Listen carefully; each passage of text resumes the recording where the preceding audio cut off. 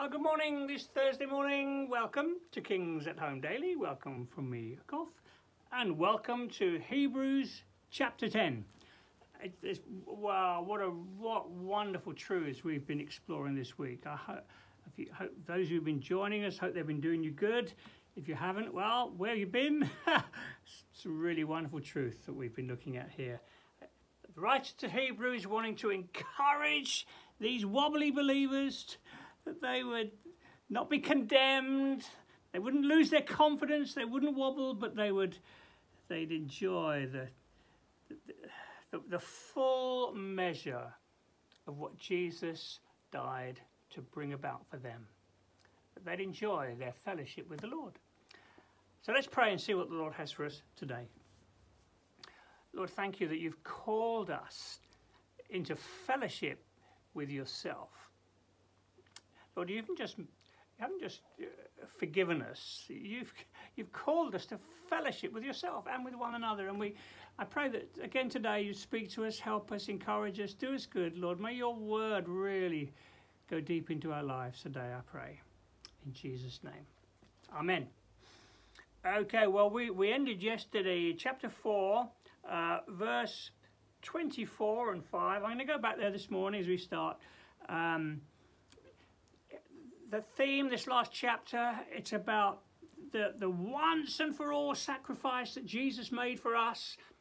Our high priest, he died, he rose again, went into it as well, the Holy of Holies, the presence of God as our sacrifice, his blood shed for us once and for all, so we don't have to be dragged down with guilt, condemnation, and all that stuff. We read that lovely verse 14. By one sacrifice, he's made perfect forever those who are being made holy. We've been made perfect, justified. As far as the east is from the west, no condemnation. Such a big thing to understand there. Whilst we're being made holy, more like Jesus, still face to face. Okay. Verse 24, this is where we stopped yesterday. Let's hold unswervingly. Don't lose your grip on your salvation. Don't wobble.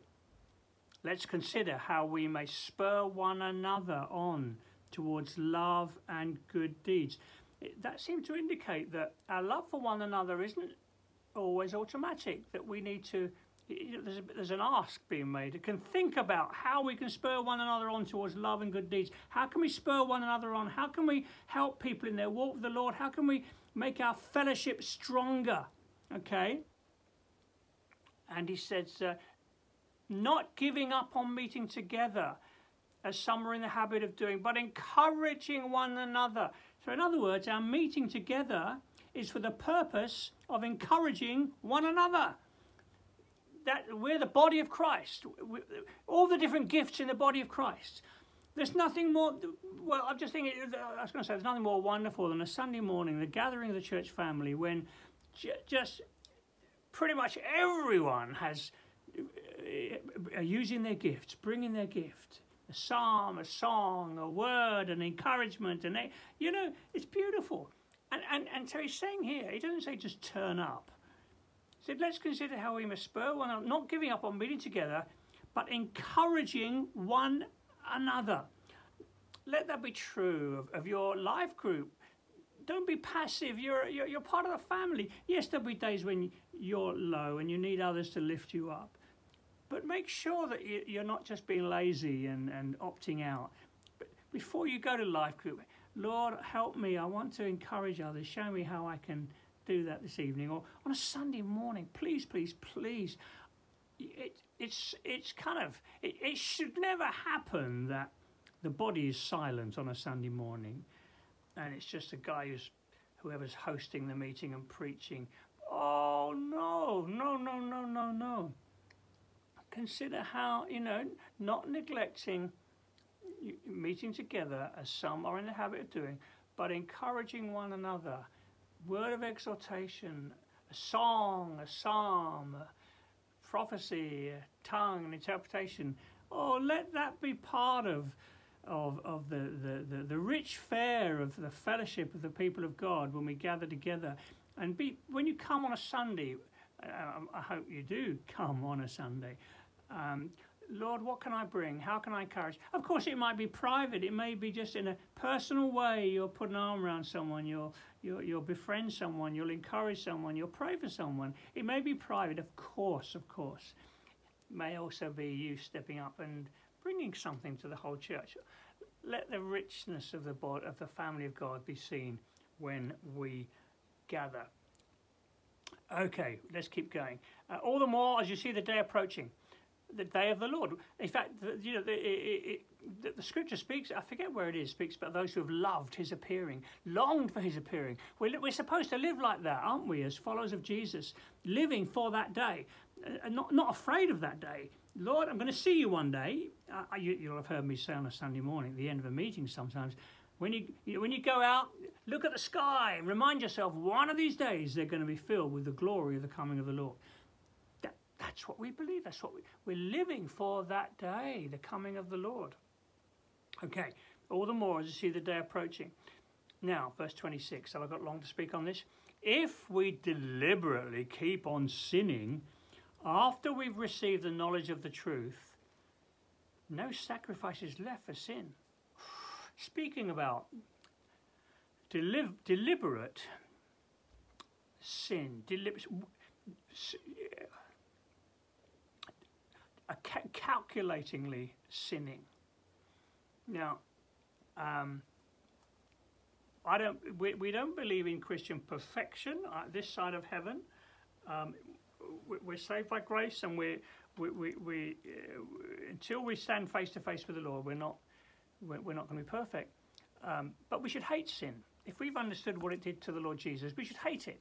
And if we deliberately, maybe the Holy Spirit's been prodding us. No, don't do that, don't go there. And do you know what? I'm just going to.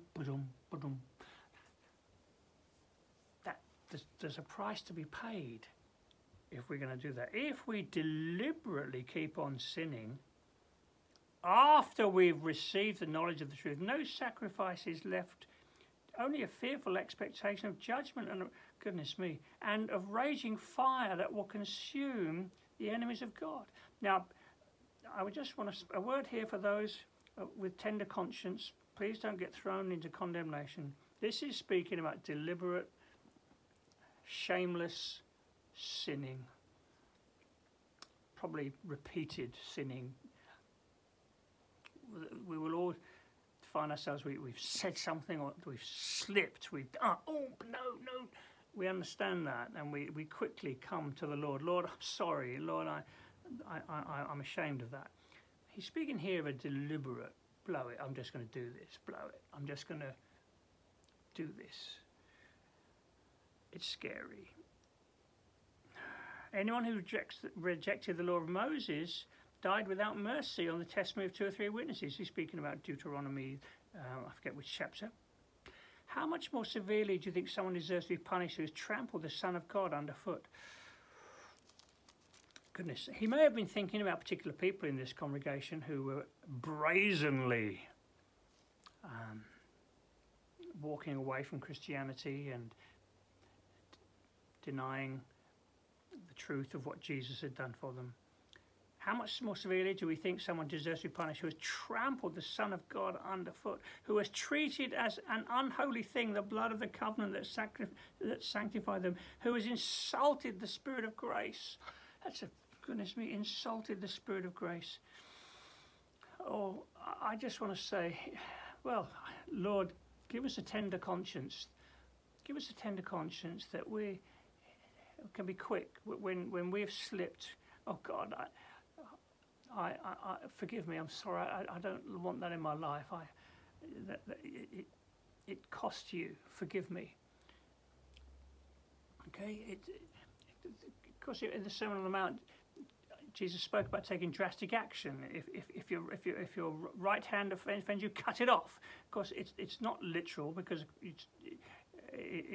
but what it's saying is take drastic action, and we need to do that. If things are lead us into sin again and again, take some drastic action, even if that means getting rid of your internet. You won't be able to watch this if you do, but you know what I mean. If that is an area that you're struggling with, take some drastic action.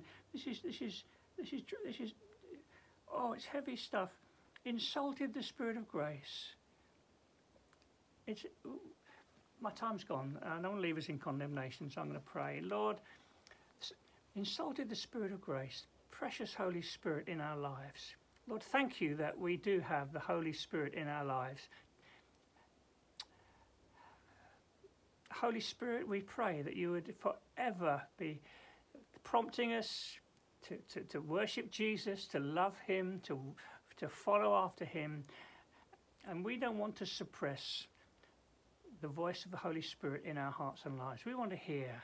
We want to keep our eyes fixed on the Lord Jesus. We want to walk well. We want to please you, Lord, today. Wherever we go, whatever we're doing, we want to please you. So please help us, Lord, I pray. In Jesus' name. Amen. Overshot a little, sorry, but important things. Have a good day and enjoy your fellowship with the Lord today, wherever you're going, whatever you're doing, and I'll see you tomorrow. Bye now.